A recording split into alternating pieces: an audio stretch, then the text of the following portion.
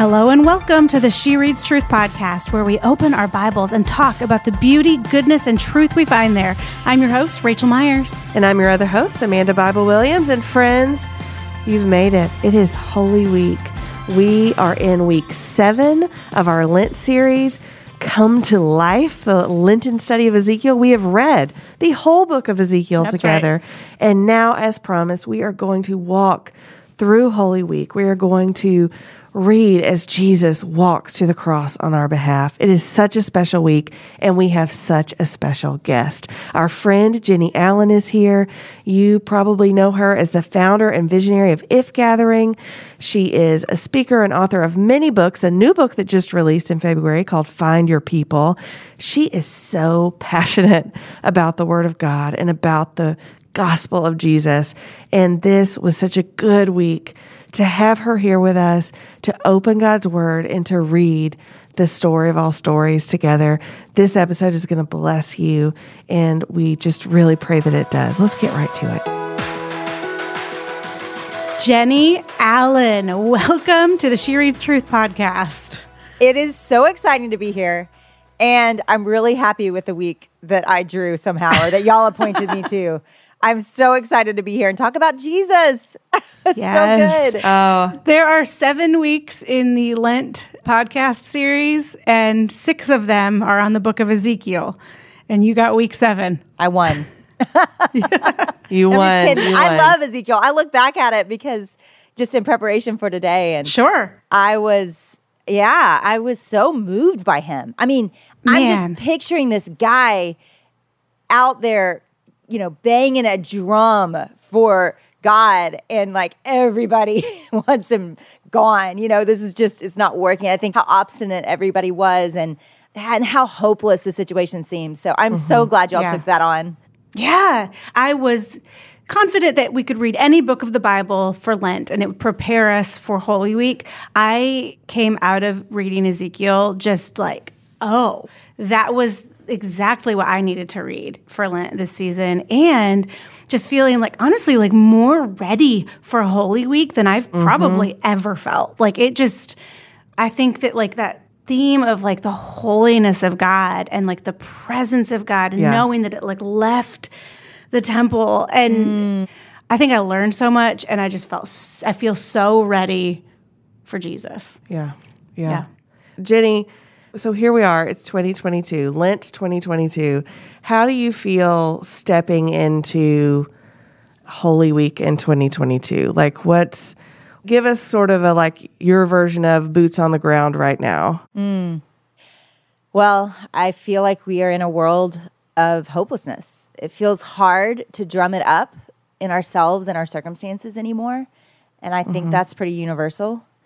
And what's comforting about that is that's how it was supposed to be, right? Like that's what Lent is. It's this hunger and this longing for more and for God, and knowing that nothing on the earth satisfies us. And so that's the theme of the last few years, right? We've been in a season and a theme of longing and wanting and waiting and wanting to hope, but not even having enough to muster that up apart from God. And my favorite people, if I think about my favorite people on earth, they are people that have suffered. They are people that have wanted. They are people that have not had everything go right on earth.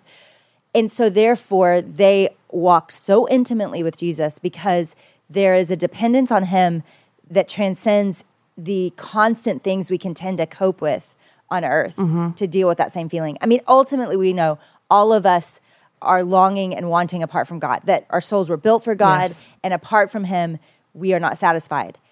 And I think to me, that's the drum of Lent, that it's like you want something and it's never going to be satisfied here. And it will be, and it is only in God. And so Jesus, what he did was he connected God to humans, right? Like that was the divide. That was the thing that was divided. It was God was here in his holiness and his goodness and his righteousness and his set apartness, and humans were here in their transgressions and their finiteness and their turning away and running away and their sin and their depravity. And what Jesus did was said, I'm going to build you a bridge, right? I think back to old college days when I learned like the bridge gospel analogy. Absolutely. But it really is one of my very favorite analogies for Jesus, because If we were built for God and our souls will never be satisfied with anything else, then that bridge is the only way we get him. Like that bridge is the way we are connected to him. And so I just always picture running across that bridge and being, I get God, like that's what I get because of Jesus. And so to go into this season and then to really focus on, which we're going to do today, what he must have felt. When I read all of these passages that we're going to talk about today, and I loved the way they were organized because it did just build into, I would say, just perspective of Jesus's, it should have been his frustration and his disappointment, but ultimately, and certainly there were moments like when he turns over the tables, there were times where you saw that he really was just sad and disappointed in what was happening. However, you see that he had a hope and you see that he was willing to love us, to go to any means possible to get us to God because he had perspective. And so the long answer is perspective. And the short answer is Jesus, because it really is. It really is. I mean, we're just all at a place where that really is the joy and the hope we have.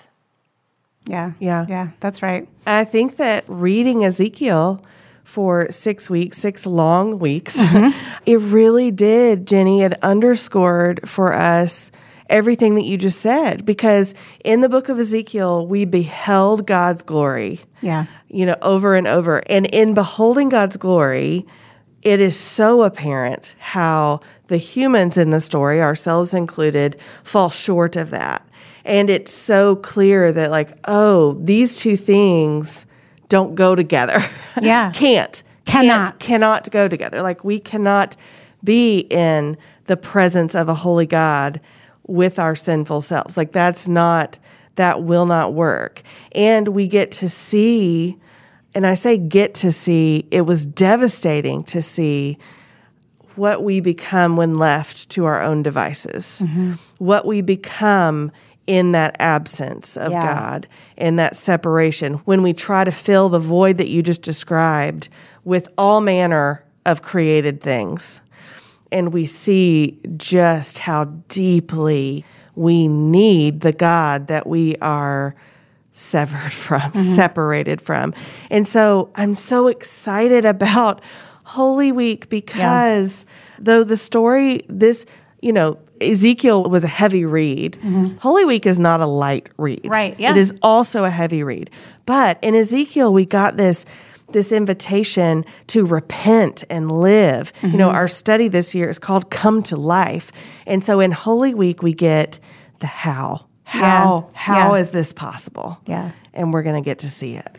I think about all the things. Last week, in week 6 of our podcast episodes, Dr. Danny Hayes was our guest, and he taught me so much in 1 hour about Ezekiel. And he was like, there's nothing but connections between Ezekiel and Holy Week. He was just like, the presence of God left the temple and it didn't return. Even in the second temple, there was no big moment where it re-entered the temple.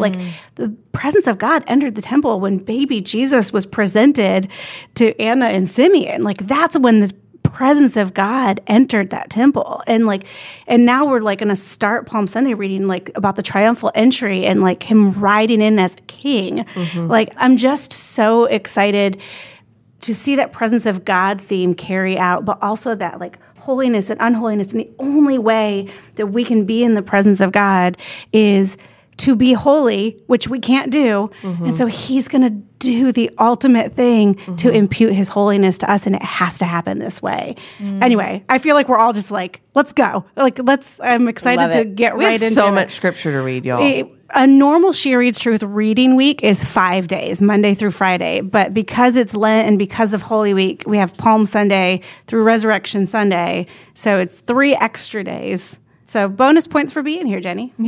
Thanks. I love it. Let's do it. Jenny, would you read for us? We love, love, love to hear our people read scripture to us. We're starting on Palm Sunday today with that triumphal entry. And I love the setup, Rachel, of just, this is Jesus's version of the big moment of God's glory riding into Jerusalem. Yeah. He's on a donkey. And, scripture tells us a relatively unattractive man on a donkey. And I'm just I love it. I love that that this is our Jesus. And Jenny, I love it when you read to us and talk to us at the same time. You're my favorite. Read it for us. Yeah, start at Luke 19:28 and just, let the Spirit lead. Okay. When he had said these things, he went on ahead, going up to Jerusalem. As he approached Bethphage and Bethany, at the place called the Mount of Olives, he sent 2 of the disciples and said, "Go into the village ahead of you. As you enter it, you will find a colt tied there, on which no one has ever sat. Untie it and bring it. If anyone asks you, 'Why are you untying it?' say this, 'The Lord needs it.'" So those who were sent left and found it just as he had told them. As they were untying the colt, its owners said to them, "Why are you untying the colt?" "The Lord needs it," they said. Then they brought it to Jesus, and after throwing their clothes on the colt, they helped Jesus get on it. As he was going along, they were spreading their clothes on the road. Now he came near the path down the Mount of Olives, and the whole crowd of the disciples began to praise God joyfully with a loud voice for all the miracles they had seen. "Blessed is the King who comes in the name of the Lord, peace in heaven and glory in the highest heaven." Some of the Pharisees from the crowd told him, "Teacher, rebuke your disciples." He answered, "I tell you, if they were to keep silent, the stones would cry out." As he approached and saw the city, he wept for it, saying, "If you knew this day what would bring peace, but now it is hidden from your eyes. For the days will come on you when your enemies will build a barricade around you, surround you, and hem you in on every side. They will crush you and your children among you to the ground, and they will not leave one stone on another in your midst, because you did not recognize the time when God visited you." Oh, so precious, the end. The time when God visited you. Oh, The time when God visited you. And if they were to keep silent, rebuke your disciples. No, I won't. Because if they were to be silent, the rocks, the actual rocks that I created at the foundation of the world would cry out. so good. Blessed is the King who comes in the name of the Lord. Some translations will say Hosanna, which means save us, Lord, save us. And it's from the Psalms. We hear that in the Psalms. Psalm 118, Lord, save us. Lord, please grant us success. He who comes in the name of the Lord is blessed. And so they're crying out to him, Lord, save us. And even in the same breath, don't really know what they're saying, That verse 41, as he approached and saw the city, he wept for it. I know. I'm just picturing Jesus on a donkey riding and weeping, not just like looking around and smiling, like sobbing for his beloved city. Yeah. Well, to imagine what he's feeling because of where he's riding. And while there's a moment of small celebration for who he is, and it says the disciples were praising him, that there was a sense of many disciples were there, and they were worshiping, and they were saying what was true, right? And yet he's being led to his death, and he knows it. And so what a conundrum of knowing that there are people on earth that know, but then he's looking ahead at a city that doesn't know. And he says, and he's going to die for this both. day, what would bring peace? If you only knew what the thing that will save us, the thing that will bring peace, I know. I just think how frustrated we get as believers sometimes when it feels like God is not winning in a relationship or in the world or on the news or on the internet. Like, it feels frustrating to us. I know. It feels like, this is so good and this is so rich and we want God to win. We want Scripture to win. We want his righteousness to win. But he was righteousness. He was God. And yet he rode in and died for them. I just think that's the takeaway I have from this whole thing that we're about to read over, this week, is just that he died for them. Like he wasn't frustrated with them. He died for them. And he died for the ones, even the Pharisees, right? He died for everyone if they would believe in him. Right. Yeah. For God so loved the world. Love is what drove him to do that. Yeah. One of the things that I love about Holy Week is, we do this every year. We read through, it's like roughly in in real time, right? Like, so we're reading on Sunday. He rode in on Palm Sunday. On Monday, we read about him cleansing the temple and flipping over the tables. And so these stories become familiar to the believer because, very often we will read through these at least once a year, oftentimes more. And one of the things that I love about this cleansing the temple passage is it's such a difference, like what you just described, Rachel, of a man riding into town on a donkey weeping for love of his city. And then the next day he goes in and flips over tables, makes a big scene. And so I love how we are seeing the attributes of Jesus on display. And one of the things we learned in Ezekiel was that God is all of his attributes fully all of the time. This is not a different side of Jesus. This is still all Jesus. So I want to read it. If we can't read it, you want to read for us? I do. May I call on you to read? I love to read. Yes. Let's read from Mark chapter 11, verses 15 through 19 here.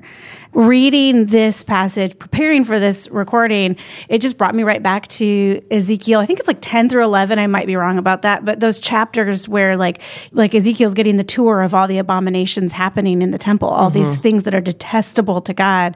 And now here we are again with God, Jesus, entering the temple and seeing what he sees and seeing it as detestable. So in verse 15, it starts, "They came to Jerusalem, and he went into the temple and began to throw out those buying and selling. He overturned the tables of money changers and the chairs of those selling doves, and would not permit anyone to carry goods through the temple. He was teaching them. Is it not written, 'My house will be called a house of prayer for all nations,' but you have made it a den of thieves." The chief priests and the scribes heard it and started looking for a way to kill him, for they were afraid of him, because the whole crowd was astonished by his teaching. Whenever evening came, they would go out of the city. I love that detail. At evening, they would book it out of there. We're going to go. Yeah. It's not time yet. It's not time yet. Yeah. So Jenny, it's interesting here that we're going to read a little bit later in this week that one of the reasons they want to kill Jesus is because they're afraid of the people. But here it's for they were afraid of him, but because the whole crowd was astonished by his teaching. There's just this whole everything's shaking, something's changing, and we've been in control, and now we're starting to feel like we might not be in control. Yeah.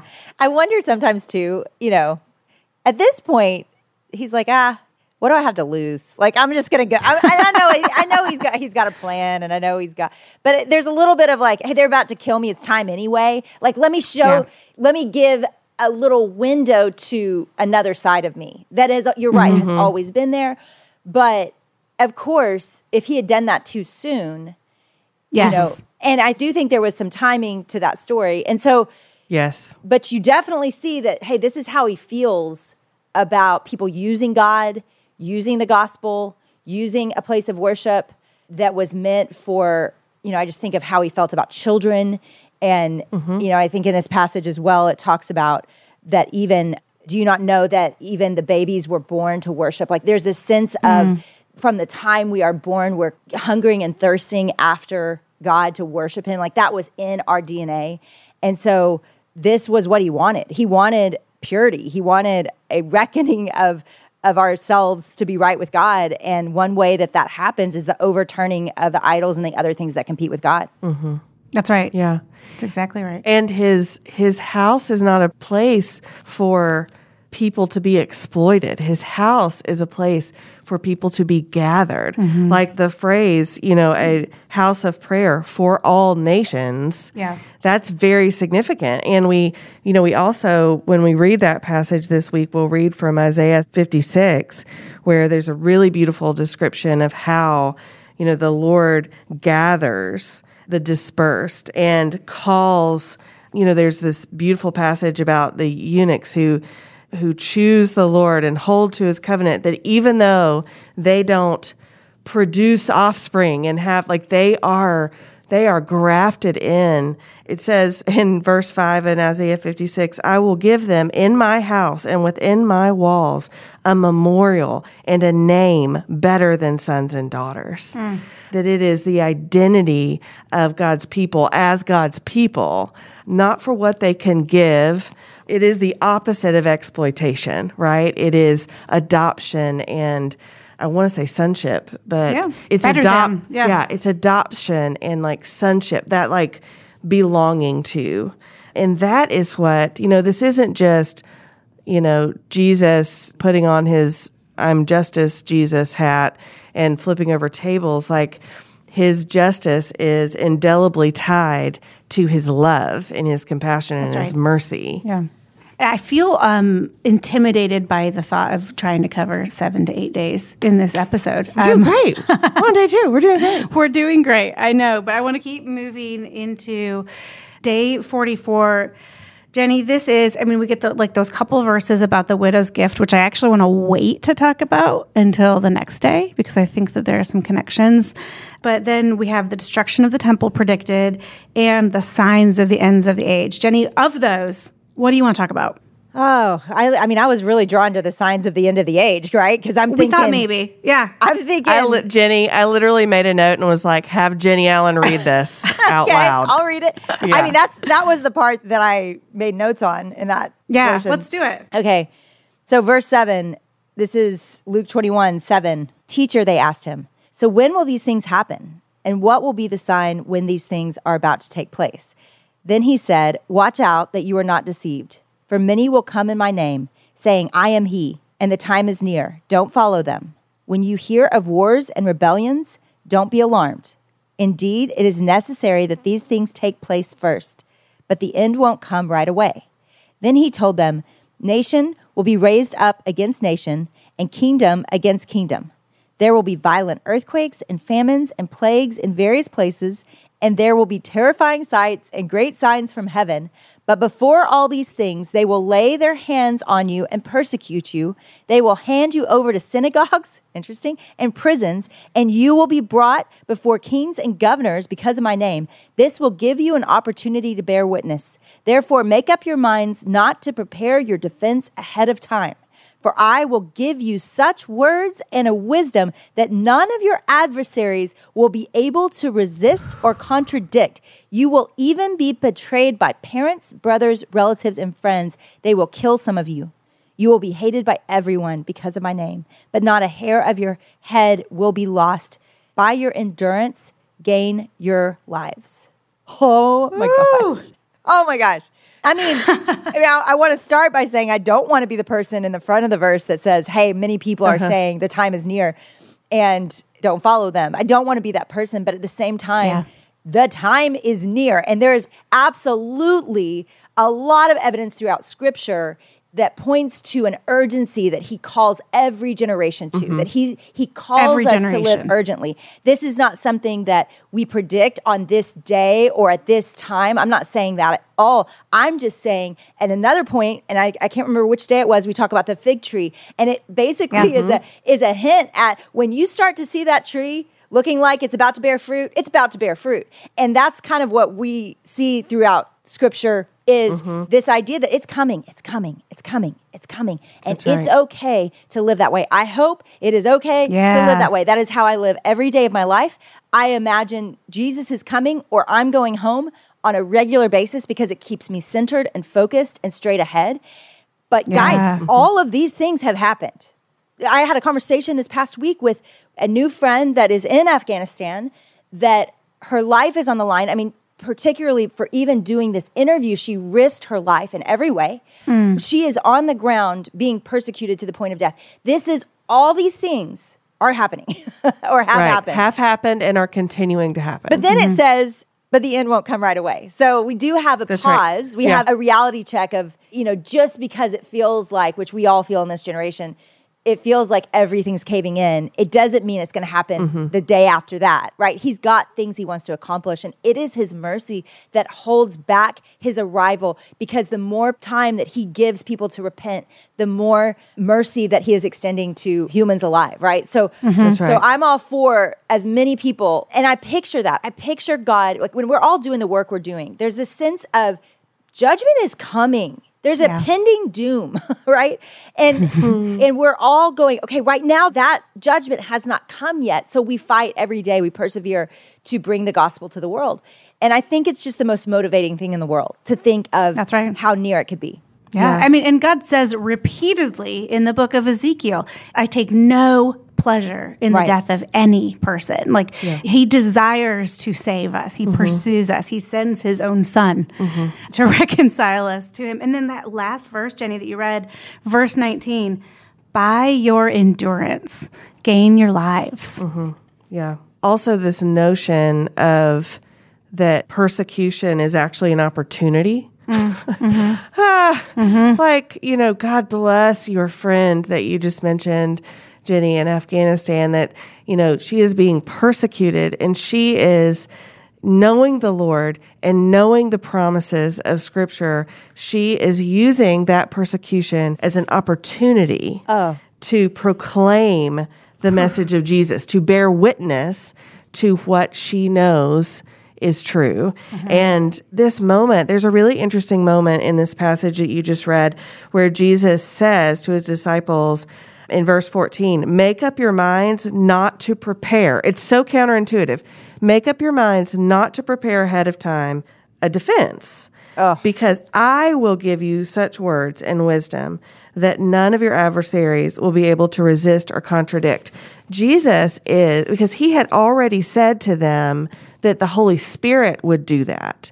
And now he's saying, I will do that. And so he is saying very clearly, the Holy Spirit and I, very connected.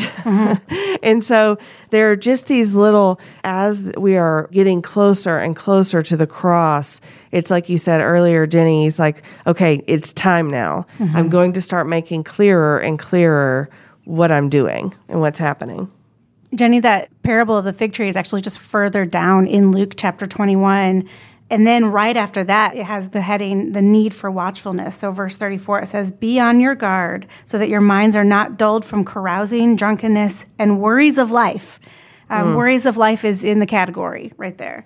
Or that day will come on you unexpectedly, like a trap. For it will come on all who live on the face of the whole earth. But be alert at all times, praying that you may have strength to escape all these things that are going to take place and to stand before the Son of Man. I just think we are living in an age where our tendency is to fight the darkness as if we can solve the darkness, and the darkness can be brought under submission right now by our hand and by our anger and by our control.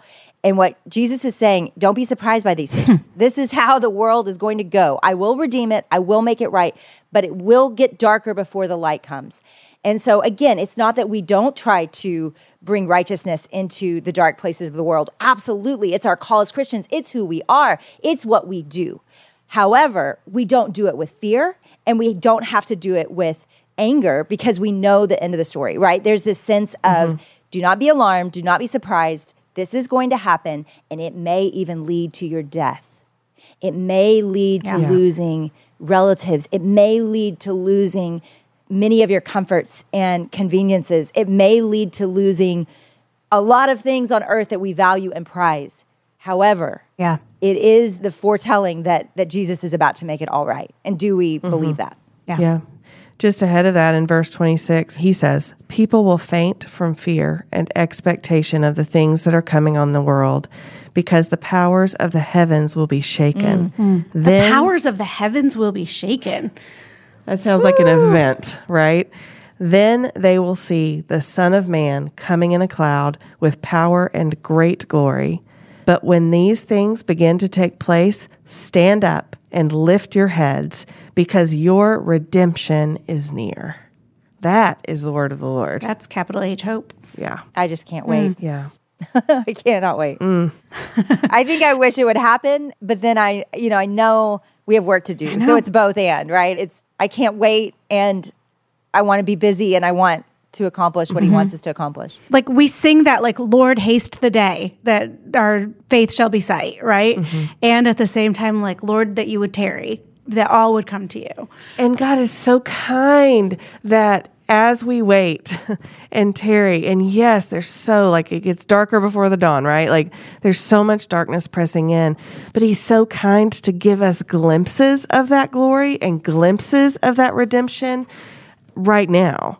You know, like, there are just supernatural moments of light that break in. And we get to trust the story to him. We get to trust the story to him.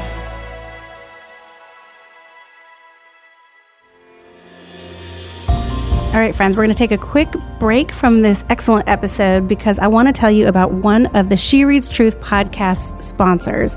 And here's the deal. I was asked to record an ad today about our sponsor, Orate. I was delighted to be asked to talk about Orate because I showed up at the office today wearing my Orate gold curb chain necklace. And that is no coincidence because I wear it every single day. So they asked me to talk about Orate. Easy as pie. I love this brand. It's founded by two women. They are so behind everything they make. It's excellent quality. Everything's got a lifetime warranty. It's actual gold, so you can wear it in the shower. You can wear it when you work out. I wear usually about 3 necklaces a day, and this is the one that never comes off. So if you want me to talk about Orate, that is what I will tell you. And here's the deal. They love our listeners, and they support our podcast, which I'm also so thankful for.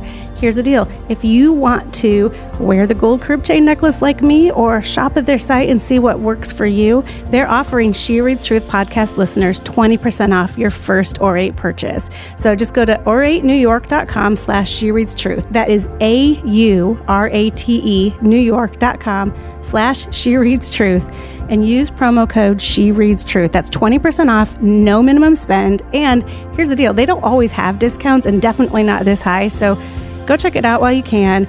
This is the best offer out there, and it is exclusively for y'all. So once again, go to oratenewyork.com. That's AURATE newyork.com/SheReadsTruth and use promo code SheReadsTruth to get 20% off. And you can get a necklace that you will love as much as I love mine. All right, let's get back to the show. As we move through, the end of the book of Luke into chapter 22, it's this reminder that this is the festival of the unleavened bread. It's called Passover. By the way, really important thing happening right now. Very important detail. Jenny Allen, talk to us briefly and our listeners. Why is it so significant that Holy Week and that all of these events are transpiring overlaid on Passover, like the Feast of the Unleavened Bread? Why is that important? Because he was the promise of the Old Testament. He was the blood that was put over the homes in Egypt. It was the symbol of what would be the blood over our doors. It's the symbol of what would be the hope over our lives and our homes. And it would be ultimately in Jesus, right? The Old Testament sacrifices were meant to point to the ultimate sacrifice that would come in Jesus. That all of those lambs that were shed and the blood that was shed from little, small creatures were ultimately pointing to the need for a sacrifice that would cover our lives and cover our death. Yeah. And that is in our sin and our mistakes. So he is the ultimate lamb that was led to slaughter. The ultimate lamb observed Passover. Like, we're going to come and where can we observe Passover this week? And he, of course, is riding into Jerusalem for the Feast of Unleavened Bread, knowing that he's delivering himself as the Passover lamb. And so this tradition that the people of Israel had kept for thousands of years to observe and to remember that God saved them from slavery by protecting them with that blood of the lamb over their doorposts. In the Exodus, here he comes. Yeah. The capital P Passover lamb. Okay, so here's something that I want to talk about with you guys. I want to talk about money in the Bible, but specifically, there are enough things that we're going to read during Holy Week that I feel like as I was studying this week, I wanted to pay attention to. So as we get to day 45, which is Wednesday of Holy Week, side note, some traditions I just found out call it Spy Wednesday. Do you know that, Jenny? I did not know that. I just learned that this morning in my digging. I think it's because of something to do with Judas. Yeah. Anyway, so what we're reading in Wednesday of Holy Week, we get from Matthew 26. And I'll actually read that. It says, "Then one of the 12, the man called Judas Iscariot, went to the chief priests and said, 'What are you willing to give me if I hand him over to you?' So they weighed out 30 pieces of silver for him. And from that time, he started looking for a good opportunity to betray him." Also in that day, in Mark chapter 14, this record of the anointing at Bethany. I love the story. I want to talk about it and then we can read it too. But like where Mary anoints Jesus with perfume, and one of the disciples, I think we assume it's Judas because he's the money keeper. He's just like, this is a complete waste. Like why, like this perfume could have been sold. And they say it's like worth about 300 denarii, which is about a year's wages. So I looked at those two passages and kind of even like asked our like editorial team, like, help me look at this concept, which I'm sure like many of you listening have probably had the same questions and maybe even come to the same conclusions. But like what we know is that 30 pieces of silver is roughly the value of, like my research found it between like $90 and $600. So like right around that amount of money. Like about today's dollars? Today's dollars. Okay. But I also read that like at that time it was worth about 5 weeks' pay, 5 weeks' wages. Okay. I don't hold those as loosely as we probably should. Whereas the 300 denarii, the perfume, was worth about a year's wages. Right. We go back to the widow's mite. That was like the day before. And the money that she brought to the temple, that little like portion of a penny, was worth about 6 minutes of wages. But digging a little bit deeper, because I love this kind of rabbit trail, we've learned that this 30 pieces of silver is actually the amount that in Exodus tells us was the price of a slave to be sold in Egypt. And so Jesus, the Son of Man, this detail that he would be sold for a slave's price is so interesting. And then also like even like looking back in Genesis, like Joseph was sold for 20 pieces of silver. I was going to ask if you knew. Joseph. And then Delilah sold Samson for, it's debatable because it was like up to like at least 5 guys offered 1,100 shekels. So at least 5,500 shekels. Like what we know at the end of the day, the price for which Jesus was sold was less than almost all of these things, but also significantly the price that a slave was purchased for in Egypt in the Exodus. That was my rabbit trail. Wow. Take that for what you will. We were talking about it this morning before the recording. I was talking with Agosa, who's on our editorial team, and we were just like a little flabbergasted at that detail that he would become essentially like be sold at a slave's price in order to free us from our slavery, like especially in the context of this Passover, this time where we're remembering that the people of Israel were brought out of slavery. Anyway, those are my details. Those are my thoughts. What do you think? I just think the juxtaposition that like the day that Judas has made the agreement, what he's willing to do, that he's willing to betray Jesus for 30 pieces of silver, and that Mary would take this precious perfume that would otherwise be like provision and sustenance for her, right? Like it's worth money. It's worth a year's wages. And that she would anoint Jesus with it, pour it over his head, which is, you know, it's a foreshadowing. I mean, she's anointing him. She doesn't know. He knows. She's anointing him for his death, his burial. Yeah.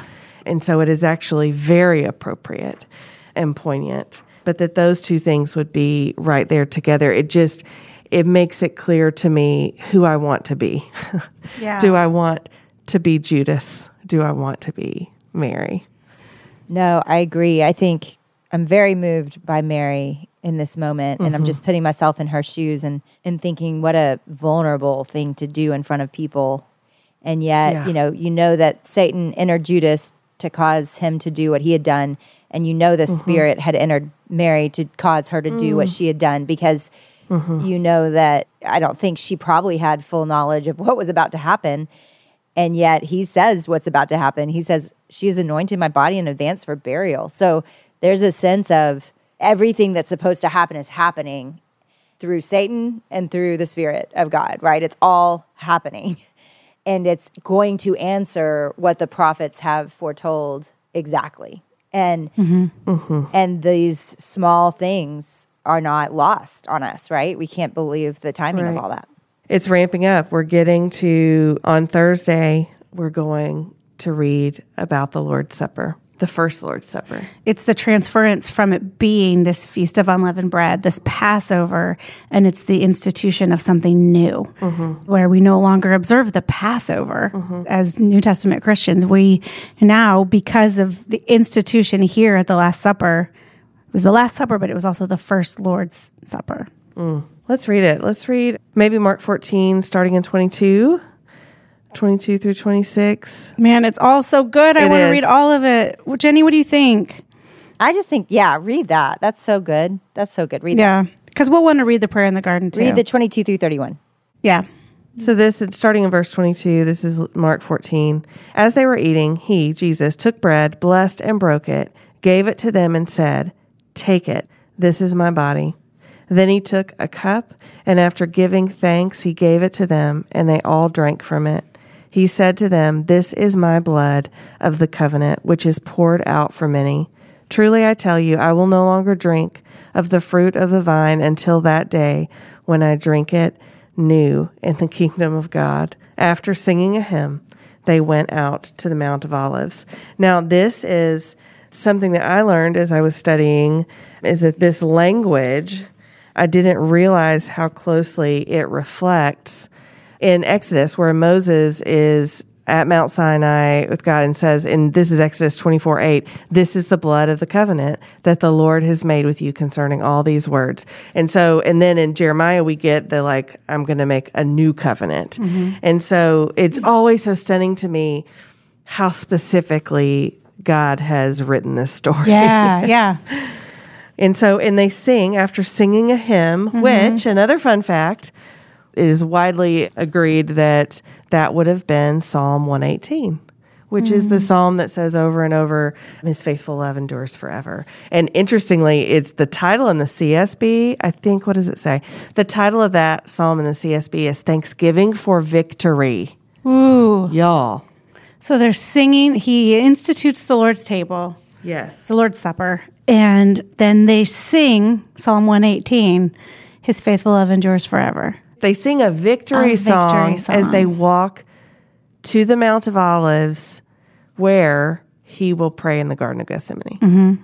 That's stunning to me. Just stunning. And we know our friend Peter, God bless Peter, I love him so much, that, as they're after singing a hymn, they went up to the Mount of Olives. And then verse 27, "Then Jesus said to them, 'All of you will fall away, because it is written, I will strike the shepherd and the sheep will be scattered. But after I have risen, I will go ahead of you to Galilee.' Peter told him, 'Even if everyone falls away, I will not.' 'Truly I tell you,' Jesus said to him, 'today, this very night, before the rooster crows twice, you will deny me 3 times. But he kept insisting, 'If I have to die with you, I will never deny you.' And they all said the same thing." So we don't need to pick on Peter, because they were all saying the same thing. And we'll read a moment on the very next page when they all run away. Yeah, didn't take long that night. What stuck out to me when you were reading is his perspective. I know this is going to be my theme for the day. Perspective is everything. When you have perspective of eternity, when you have perspective of God and his plans for your life, that changes the way you view everything. And Jesus, even though he knows he's about to be betrayed by everyone, he knows he is being led to his death. He's talking about his meal that he's going to have in heaven. He's saying, when I drink this again, it will be in the kingdom of God, with God, or his Father. And so the idea that his perspective, he holds on to a picture and a hope that there is a meal coming. And I remember being in a season of suffering with one of my best friends, Sarah Henry, who had a massive stroke at 35. Couldn't speak, couldn't walk, couldn't move, had to, in many ways come back out of all of that. And it's been a miracle. But in that season, I kept picturing the image God gave me to continue to tell her was us in heaven, and her laughing like she used to laugh, and us being across the table from each other. and the food was incredible. And it's like he gave me something to give her to hold on to. And it wasn't necessarily on earth, although we have had many, many meals now where we have laughed together and been grateful together. But there was still a fullness of hope in heaven, that there would be a fullness to her body and fullness to her restoration and fullness to what you were saying earlier, Amanda, about the brokenness and how it doesn't on earth always equal that it was worth it. But in heaven, it will. And I think that hope that he has, that was like the beacon of those verses is, I'm going to have this meal again one day. You're all going to betray me. It's going to be a disaster, but we will drink again and we will eat again together and it will be made right. Yeah. Yeah. And even that you just said, Jenny, it gives perspective to the prayer in the garden. And we've read it and we'll read it again this Holy Week this year. This is where Scripture tells us that Jesus was deeply distressed and troubled. Verse 34, I am deeply grieved to the point of death. And he asks Peter, James, and John to stay there and stay awake while he goes and prays. And it says he fell to the ground and prayed, if it were possible, the hour might pass from him. And he said, Abba, Father, all things are possible for you. Take this cup away from me. Nevertheless, not what I will, but what you will. And then there's the verse that says, the spirit is willing, but the flesh is weak. He's talking to the disciples because they keep falling asleep. And he says to them, stay awake and pray so that you won't enter into temptation. The spirit is willing, but the flesh is weak. But his flesh was willing to the point of death. It's just stunning. So friends listening, something that we know about you because you've given us this feedback is that often when y'all listen to the podcast, you will listen until we finish talking about one day and then you'll hit pause. And then the next day after you do your reading, you'll listen to the podcast again, and which I actually love. I think that's such a cool, I never would have even thought of that. And it feels especially interesting to approach it this way during Holy Week, although that's not how we've designed things. But one thing that Amanda and I were talking about before we hit record is the reality that, well, for one thing, that Lent ends on Holy Saturday, the season of Lent. And really, Resurrection Sunday is the first day of Eastertide. But also knowing that this episode will come live to y'all on Monday of Holy Week, we made the decision to only get to Holy Saturday with y'all in this episode. And really for the remainder of this episode, what we'd like to do is read Good Friday, read the scriptures from Mark chapter 15 and a little bit from Holy Saturday, and then leave us there. Leave us in the weight of Holy Week. And I mean that both in the WEIGHT and the WAIT of Holy Week. I see what you did there. But let's turn the page and look at Mark chapter 15. And if the three of us could share the reading of the account of Jesus' trial and his crucifixion, we would just love for y'all listening. If you're in a place where you can just sit and close your eyes and listen and meditate on the scripture as we read it. If you're driving, keep your eyes open, but still open your ears, tune your ears to the truth, the historical truth of this account, but the spiritual implications of it, all that we've read in Ezekiel leading to this week, or even if y'all didn't join us for Ezekiel, if you're joining us now, sit and ask the Lord for this to mean something to you as you listen. Starting in verse 1 in Mark chapter 15. As soon as it was morning, having held a meeting with the elders, scribes, and the whole Sanhedrin, the chief priests tied Jesus up, led him away, and handed him over to Pilate.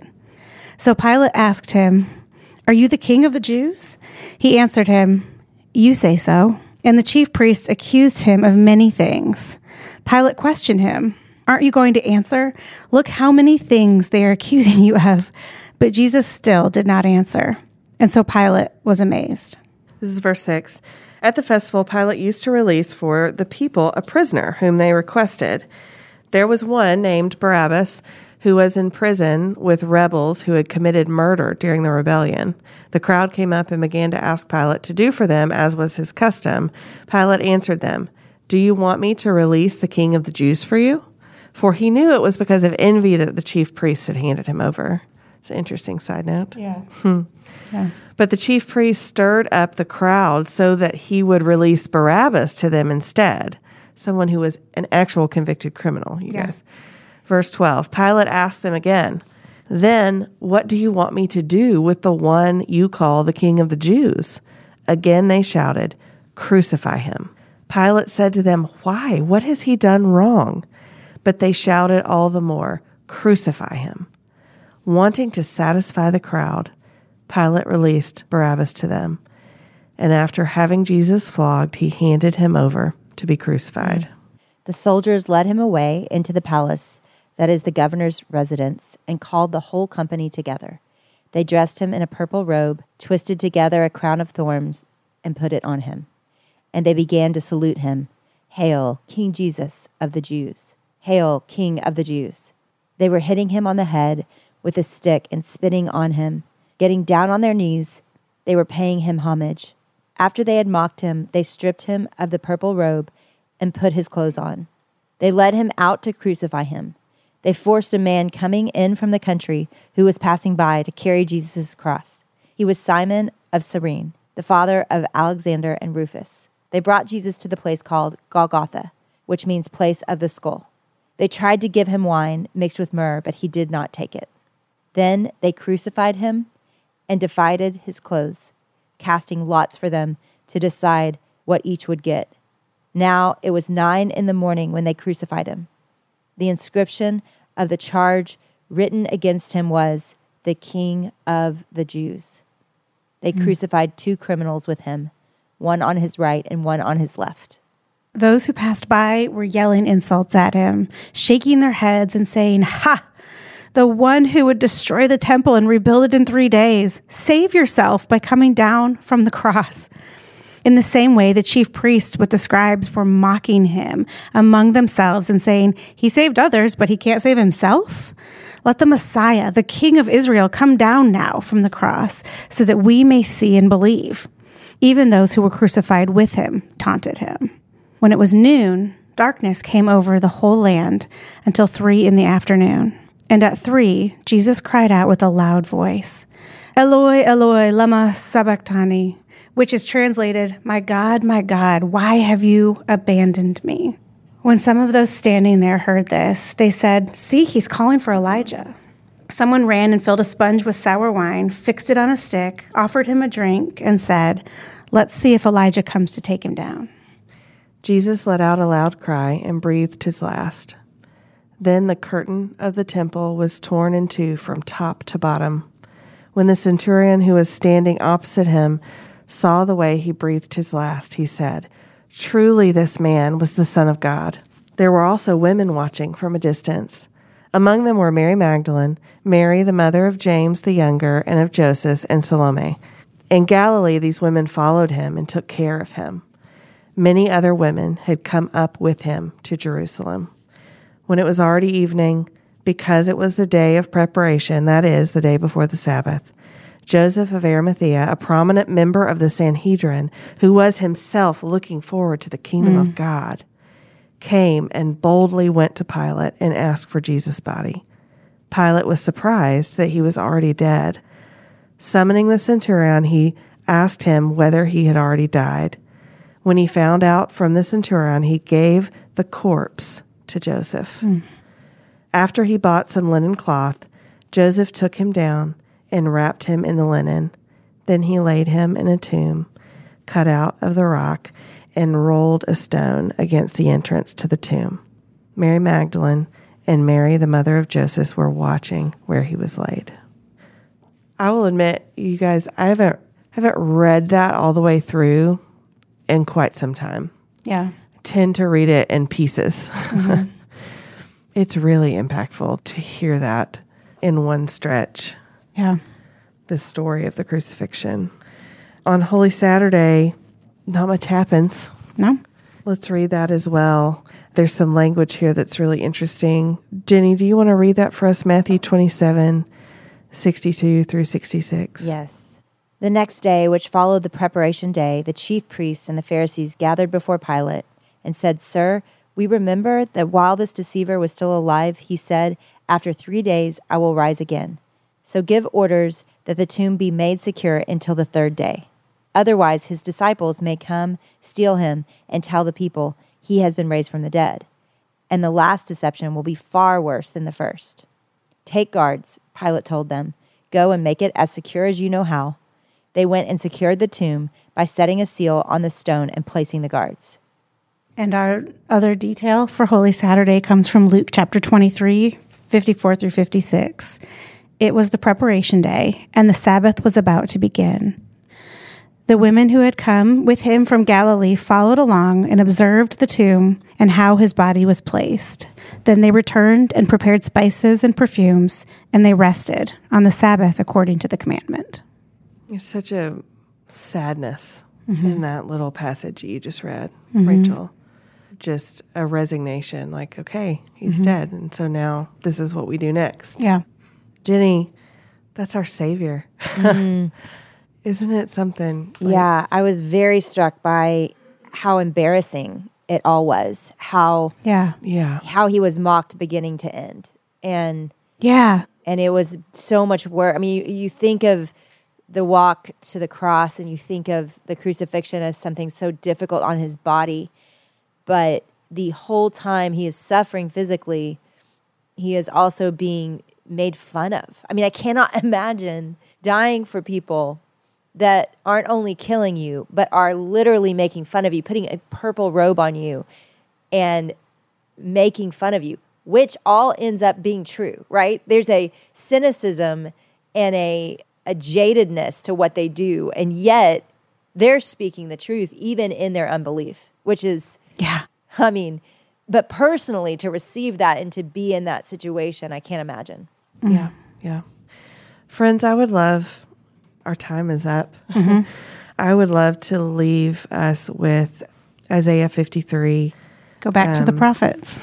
Yeah, and just, if it's okay, I'm going to take a little bit of liberty, and I'd love to pray this for us back to Jesus, back to the one who died in our place. This is Isaiah 53, 1 through 7, and I'm just going to replace the he's with you. So we're going to talk to Jesus.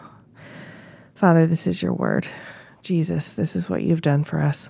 Verse 1, who has believed what we have heard, and to whom has the arm of the Lord been revealed?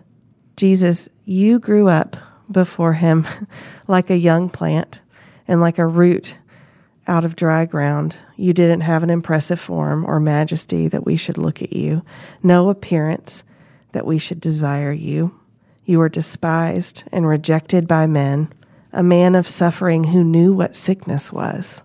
You were like someone people turned away from. You were despised, and we didn't value you. Yet you yourself bore our sicknesses, and you carried our pains. But we in turn regarded you stricken, struck down by God, and afflicted. But you were pierced because of our rebellion, crushed because of our iniquities. Punishment for our peace was on you, and we are healed by your wounds. We all went astray like sheep. We all have turned to our own way. And the Lord has punished you for the iniquity of us all. You were oppressed and afflicted, yet you did not open your mouth. Like a lamb led to the slaughter, and like a sheep silent before her shearers, you did not open your mouth. Jesus, this is what you have done for us. This is the way that you have made it possible for us to come to you, to repent, to live. Lord, this is our redemption and our hope. And we thank you and we pray, God, as we sit in the silence of Holy Saturday and sit with the reality, Jesus, that you died a death, a real physical death on a cross, a humiliating death for us. God, we pray that we would feel this presence that we've been talking about, your presence, the glory and holiness of your presence that we have been studying for weeks in the book of Ezekiel. We pray that you would make yourself known to us and your presence known to us. And we pray for your grace as we celebrate what we know is coming on Sunday. We ask all these things in your precious holy name. Amen. Amen. Friends, Sunday is coming. And even though we're sitting and walking away from this episode at the end of Holy Saturday, we would love for you at some point on Resurrection Sunday to join us as we read the scriptures together with Jenny. Sunday is coming. Jenny, thank you so much for joining us this week, this very special week. Until Resurrection Sunday, what do we tell our friends? Keep opening your Bibles.